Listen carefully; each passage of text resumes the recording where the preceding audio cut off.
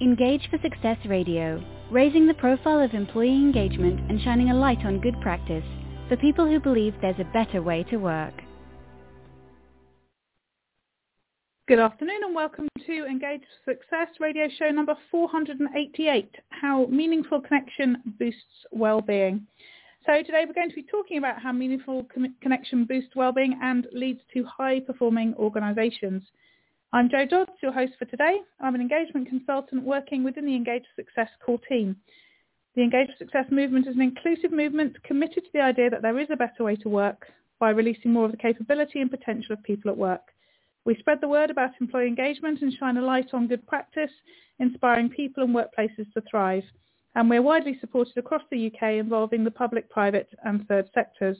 If you go to our website, engageforsuccess.org, you can use the link at the bottom of the page to join our newsletter list, and all our social media links are there too. My guest today is Alex Osborne, who's founder and CEO of Shoogle. So welcome, Alex. Thanks for joining me. Thank you for having me. Lovely. So start by telling us a bit about who you are, what you do, and even more importantly, who Shoogle are, what Shoogle does. Well, I'm kind of a co-director of a consultancy, which we've been going for, I think, about 15, 16 years. And we've learned an awful lot about well-being and engagement in teams, individuals, and organisations. And that's recently led to the development of a wellbeing engagement platform, which we're calling Shoogle. Lovely. So tell me a bit about where you've come from, what experience you've got around the whole question about high-performing teams and organisations. Yeah, so I think about 13, 14 years ago now, I was very fortunate enough to get into the technology space. And landed in a company called Total Jobs Group. That was an e-commerce business that had been using sort of agile frameworks and processes for a long time before I arrived. And it was very different to my previous experience in work, where I'd been working in construction companies and sometimes interacting with tech, but not quite in tech. And I started to notice that they had some fundamental differences in the way that they worked. And it was by and large facilitation over sort of your traditional project management approaches. And as soon as I got introduced to this sort of difference, I started to realize that the knowledge workers inside these organizations didn't necessarily require any kind of management at all. They were highly intelligent, very sophisticated human beings that they just essentially they just required a very loose process in order to actually get things done. And for me, this was sort of groundbreaking, essentially. And I'd learned an awful lot about it in my MSc in project management. I had a lot of theoretical foundations about complex adaptive systems, complexity theory, project management theory, but I hadn't seen it in practice. And I think it changed me forever. Yeah, so what did you then sort of do with it? Essentially, there's a lot of content here, and I know I'm skipping over some stuff, I guess, because of time constraints. But so using agile, Scrum, Kanban, all the rest of it, and facilitation as a means of deriving good outcomes. When you combine that with things like, psychological safety, when you combine that with, good communication and collaboration, you start to see that there are many different ways that you can actually achieve goals over the traditional ways of working, and they tend to derive much better outcomes. And there's a real big focus on human beings. And they have things like reflective practice, and reflective practice, in my humble opinion, is one of the best ways that you can derive tacit knowledge, and then you can leverage that and then reintroduce it back using a lot of continuous improvement approaches. But I started to realise that there was a much better knowledge base on how you can achieve good outcomes when you're not constrained by a methodology. And for me, over the 13-year period, I was able to transform two organizations essentially using all the things I picked up in the agile space in Ocado Technology and Investec Bank, which essentially enabled me to focus on the individuals and on the products and the technology. And by focusing on the individuals and the teams and the wider business, I could essentially create the conditions and the environment for success so that they got the products and services for free. And I started to get quite good at it at scale. So I started to realize if I could actually do one-to-one coaching with you, and then with the team, and then with the department, and then with the senior stakeholders in the business, I could create systemic change. I could essentially turn the Titanic in a different direction if that were required. Yeah. So I'm just interested in the piece about, as you say, the sort of Kanban and the sort of speed of doing things, the agile way of working and so on, and where that came from. Because, organisations over the years have sort of spent ages trying to sort of work out the best way of managing people and leading people to get the best performance out of them and everything else. But in the tech space, I don't suppose that was where they started. They probably started with needing a product and quick development and all that sort of thing. But, sort of almost by accident found management practices to do that. Only it wasn't by accident, because obviously that was what they were trying to do. But, why did they crack it when it hadn't happened before in traditional organisations? Well, I think some of it goes back to the 1990s. I mean, if you do your research in technology, you'll start to notice in the 1990s, they call it the software crisis, where you had really big infrastructure projects. One example might be an airport or something like that. And you'll see that there many large organizations were hemorrhaging, trillions of dollars, essentially. A lot of the case studies and stuff you'd read would be in the US. And they started to realize that the ways of working and the processes and the tools and techniques that were being used were not deriving the stated outcomes or the desired outcomes that people really wanted. And so it took some very talented, very experienced human beings to come up with things like, the Agile Manifesto. People who are aeronautical engineers, mechanical engineers, software engineers, and they basically steeped all of that wisdom inside something quite simplistic, which you can critique, and you could say, well, it's not complete, but it's not designed to be complete. But some of the stuff that came out of the 90s certainly became the catalyst, or the catalyst for seeking out ways of getting the outcomes. Because the current situation was not happening for everybody. So for me, that was a really critical moment in time. And it enabled a whole bunch of new theories, tools, techniques, to come out. And sort of the agile stuff, for me anyway, certainly, is more empirical in nature. If you look at psychology, they'll say things like traditional project management is based on rationalism. This thing where you can have an idea, you can formulate that idea, and you create a plan around that idea that you've got, and then you'll try and basically bend reality to your plan and your will and your idea. Where the agile space is more inductive or abductive, where you're basically learning bottom up about what's going on in your communities, in your teams, with your product, with your service, and then you use that raw data to basically, using the scientific method to create hypotheses for change and then roll these experiments out and then iterating. It's a fundamentally different mindset, which has definitely generated good outcomes in places, but there are still people who would prefer to go back or never left sort of the traditional mindset. But I've been very successful in my own career because these frameworks and these methods exist in combination with highly engaged working environments, which, whether that's making work play or, focusing on the individual or focusing on psychological safety or good facilitation in workshops and so on. But the combination of those two things, I've been very fortunate enough to have managed to create really cool and attractive environments for employees. So tell me a bit more how you work. You talked about what you do when you're working with teams and individuals work so much better with this in mind. So what does it look like? Yeah, so like we talk about employee engagement a lot. And, I know sometimes there's some confusion around engagement, like is a metric, engagement is the goal.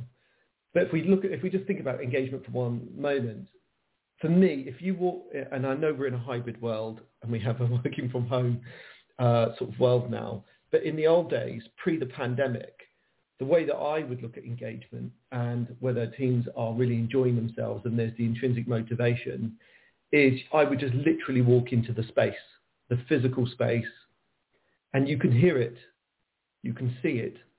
People are laughing, they're joking around, they're huddled together, they're trying to solve problems, even actual, conflict, but in a positive way. They've got to that stage in their relationships where they can actually have disagreement, and it's all constructive. And I can see that as I walk through any office that I've been to. And this is a really good indicator, how they treat each other, how they conduct themselves with each other. And that's a positive, for me, that's a one quick indicator. You don't get that for free. So that's the other thing. It requires an awful lot of continuous work in order to create that environment and then maintain it. And it means that somebody or some people like myself have to work at one-to-one and the team and a department and at the senior level all at the same time consistently, because it's extremely fragile and exhausting. But it's very, very worthwhile. And when it works, it's beautiful. Yeah. And how does that translate now with hybrid? You mentioned that sort of at the beginning, and you said, you can see when you walk into any office when it's working well. We've added this extra challenge of not having that office. How does that work then? Well, this is a really important point, because at the very start of the pandemic, as we know, everyone was kind of pushed out into their homes, right? And everyone was working from home. And we started to see some signals that graduates and new employees in particular really struggled. So they weren't integrated into the team. So that was a problem. So we had graduates who were actually in a house share situation, and they were quite distracted quite quickly, and they had all sorts of things going on in the home place. And in that hybrid or working from home situation, was really, really quite complicated for us to overcome. How do we keep everyone connected? But we overshot, where we ended up trying to keep everyone connected so much that I think we over-communicated and over-connected, and we created social burnout. And that was a huge problem, because we had people on calls where at the end of, say, 6 hours of meetings, you'd say, do you fancy a catch-up? And actually what we realized is they were rejecting connection, even though it was meaningful connection. Because it was just another call. Just another form of connection. And this was a problem for us, because we started to realize that we're doing all the work stuff, and the productivity communication was really, really good, but actually under the iceberg stuff, the catch-ups, the water cooler moments and so on weren't there. And this is when I started to become really quite worried that in the post-pandemic era, and there was always going to be a post-pandemic era, I suppose, was how we keep people meaningfully connected that transcends work. Because I'm also a professional coach, and I've been in leadership teams, and I've done executive coaching, and that one-to-one is really, really quite important. But most people, or not most people, in my experience, in teams, people are rejecting it because it's just too much for them now. It's like, I just don't want any more Zoom calls. I don't want any more Teams calls. And so they are isolated potentially and struggling, but we don't know about it, because you can't see them walk in the kitchen, with their face, their body, their posture hunched over. And do you know what I mean? You can't see it physically. Yes, yeah. And I think you have that thing you talked about, the graduates and the people new into the work environment sort of finding it harder? I mean, I'm currently working with an organisation where the sort of more junior employees tend to be in the office more because we ask them to be, but also because they want to be, and they want to be socialising and in London and all that sort of stuff. And the more senior people tend to be there less often. And you do have to work harder, in that case. But also, I think it's really easy to lose people, to forget people. Mm-hmm. If people aren't vocal or there's no issue, or they're just getting on with their work, head down, getting on with their work, people can slip through that quite easily. I mean, I've talked to the managers about, even putting notes in their diary on their to-do list to actually contact their, managees on a regular basis, sort of to remind them to do it. Because actually, when we're all working hard, sometimes you can go a few days and think, oh, I haven't spoken to so-and-so. Whereas when you're in the office, you physically do anyway. So there's all sorts of other challenges. And not to mention going back to the sort of pandemic bit of it, as James Court-Smith, one of our board members, talks about, we were working from home in a crisis. So it was a totally different scenario to now as well. Both positive and negative, I guess, in terms of connection and working with each other. So what can we do about it? So let's talk particularly about hybrid. What can we do about it to make sure that people are connecting and working well and performing? Yeah, so I mean, the first thing is I think if we help, if everyone has a bit of focus on meaningful connection and well-being, we know that can potentially keep employees in the proactive prevention zone, right? Across multiple dimensions, not just by focusing on connection, but we do understand from our qualitative data and our research that if you focus, we're highly motivated by connection. And I think we shouldn't underestimate, or sometimes I think we do take it for granted, of how important and critical connection is to our well-being. So that's one part. And then the other parts that all the other parts of your well-being, and organisations can help facilitate that through connection, you see. And so I think we need some kind of forums, or we need some kind of way of bringing people together that's not about the day-to-day, and I mean under the iceberg stuff, but not in a way that feels like you're having a deeper meaningful, right? Right? Because you can't do that at scale, right? It's really challenging. So even if you manage to create an environment in a hybrid world that people are happy to surface up things, what we've discovered is if you're avoiding more meetings, and Slack, for example, and Teams is about productivity, we have an air gap. And so what I've been attempting to do in my own way is to try and figure out how we can bridge that gap, because it's actually twofold. The other concern is, of all the money that corporations are spending on well-being, on verticals as I call them, individual solutions for well-being, mental health and so on and so on and so on. Of all of our qualitative research, of which it took me about 4.5 months, 5 months worth of work, we discovered that largely those products and services are not being consumed by employees. And the main reason behind that, as far as we could establish, was because we have very unique problems. And even if they might sound similar, we're not the same. We don't have the same background. We don't see the world the same way. We don't articulate it the same way. We don't have the same language and so on. But if we can actually work at that deep level, then sometimes the solution can be self-evident. So I'll give you a quick example. In one of the interviews, a chap had basically not gone out for a year because of COVID. He used to be really fit and healthy. And he had put on weight, and by his own admission, he was now depressed. Now, no one knew this in his business. No one was aware that he was depressed. So I did a bit of coaching with him on the call and tried to dig into, okay, so what is the actual cause behind this depression? And it's a big conversation, but essentially it was because of the cause was COVID, and he was afraid. So then it was like, well, what can we do to actually get you out of the house, even for 10 minutes? And then eventually we managed to find that walking with his niece for 10 minutes a day was actually something that he would really desire and want to do. And hopefully by the end of the call, he actually done that. Doing this at scale is absolutely critical to get people to actually open up about what the cause is. So then we can actually potentially help them with the solution. But at a scale play, an organization of 6,000 people, how do you go about doing that without having deeper meaningfuls?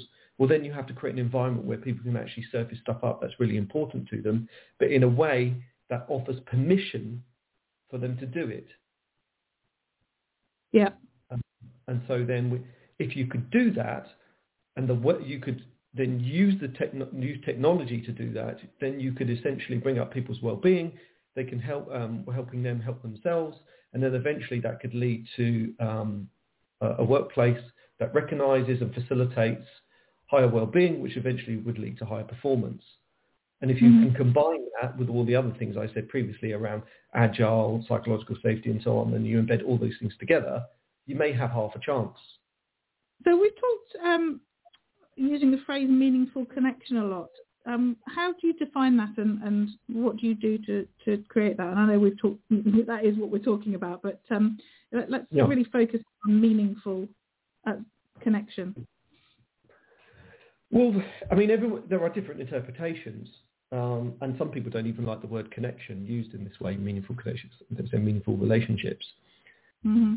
A large part of what I do is to actually get people to learn about each other and communicate in a way with each other that reveals, and not, it's not necessarily by design, it's more emergent, but create the conditions where you can be vulnerable in the workplace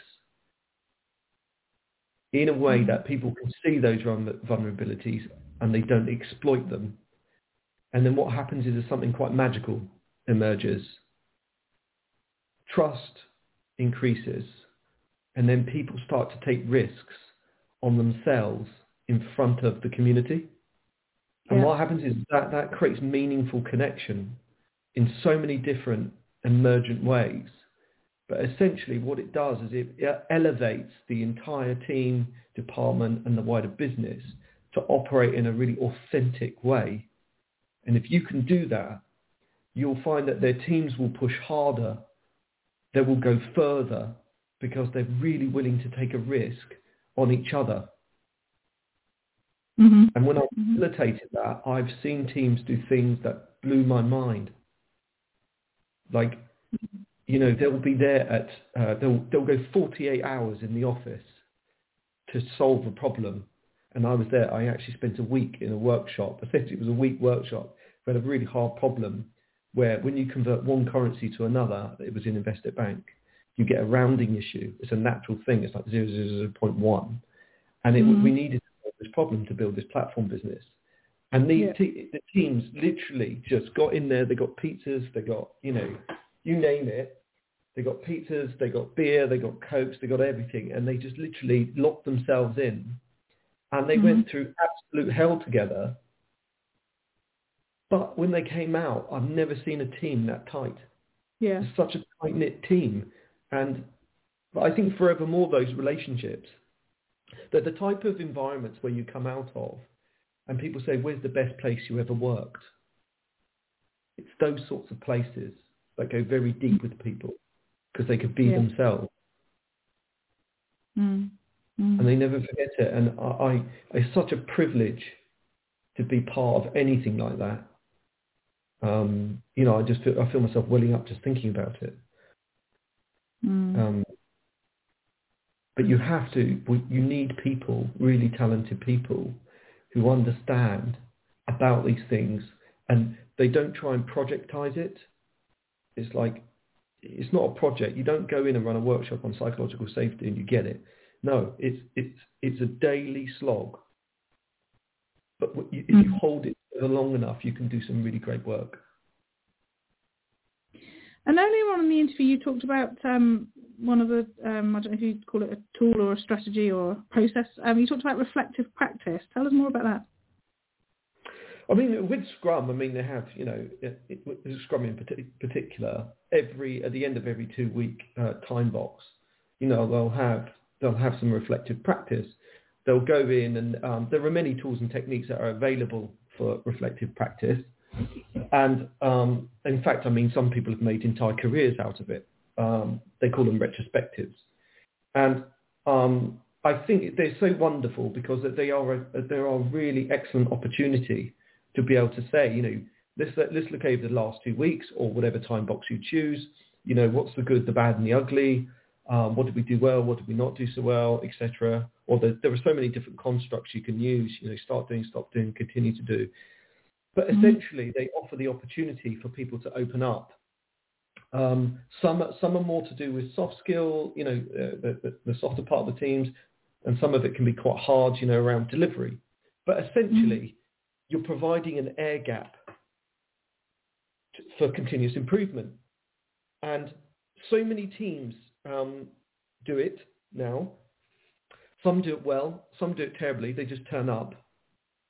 They go through a construct, put post-it notes up, and they do some dot voting about actions at the end of it, and then they essentially take those actions into the next sprint. And so the whole idea is you are continuous improving. Some organisations take it very seriously, and others don't. I personally take it very seriously because I think without it, I'm not entirely sure you can optimise or improve, or worst case, you're doing intervention work. Right? There's a team dynamic issue. There's a conflict in the room. They're all opportunities for you to facilitate that, so the team can get into a really, a hyper-performing state. I think they're very worthwhile, regardless of your process or methodology or framework. To be honest, I would encourage any organisation or any team to do them. Mm-hmm. So we're just going into the last few minutes of the show. What other recommendations have you got for our listeners about how to create that meaningful connection in the organisation, whether they be hybrid or not? What sort of next steps after listening to you today do you think people should take? Well, I think the first thing you should focus on is, and you could be quite clever about it, is I think, the first thing you can do for any team or department or organisation is to focus on safety as a baseline. And you can do that in many different ways, but I think that the master stroke for practitioners is if you can make the environment safe for yourself, then you're you've managed to give yourself enough of an opportunity to then extend that out to everybody else in your team, department, and wider organisation. If you can't make yourself safe within the environment, you've got no chance. So I think start there, and then after you've managed to do that, is then to demonstrate vulnerability as quickly as possible and demonstrate a bit of leadership around that, so then people can see that you're vulnerable. And then of course, you'll have to be very, very careful about to spot if anyone will exploit that or not. But that's a totally different challenge. And then once you've done that, that will have not trickle down, but that will have a sort of a viral effect. And then hopefully that will start the process. Obviously, you need a good process, you need a good purpose, hopefully a good product, and obviously then you focus on the people. But yeah, I'd suggest focusing on the 4 Ps, as I've just mentioned, and continuously optimize those to get you and your team into a high-performing state, or your teams, sorry. Lovely. And do you think it's useful for people to get more familiar with where some of this comes from in terms of the sort of agile methodologies and all that sort of stuff, or is that too sort of detailed? I mean, obviously, as you said, over years of research and experience is where you've come up with that from. But are those things useful to people, or should we leave them in the tech world? No, not at all. Absolutely not. I think combining wellbeing engagement and agiles together is a very good combination. And whether you're in technology or not in technology, I highly recommend that you look at both together. And by doing that, you can get the agility, you can get the high performance, you can get a healthy organisation, and you can get meaningful connection and healthy teams and healthy individuals. If anyone wants any advice or recommendations, please reach out to me, because I love talking about this stuff. Thank you so much for your time today. It's been really interesting talking to you, Alex. Have a good evening. Thank you very much. Thank you. And just to let you know, next week Jo Moffat's back, and she's talking about the importance of selling with Sam Blizzard, who's a communications leader and podcaster. Engage for Success Radio, raising the profile of employee engagement and shining a light on good practice for people who believe there's a better way to work.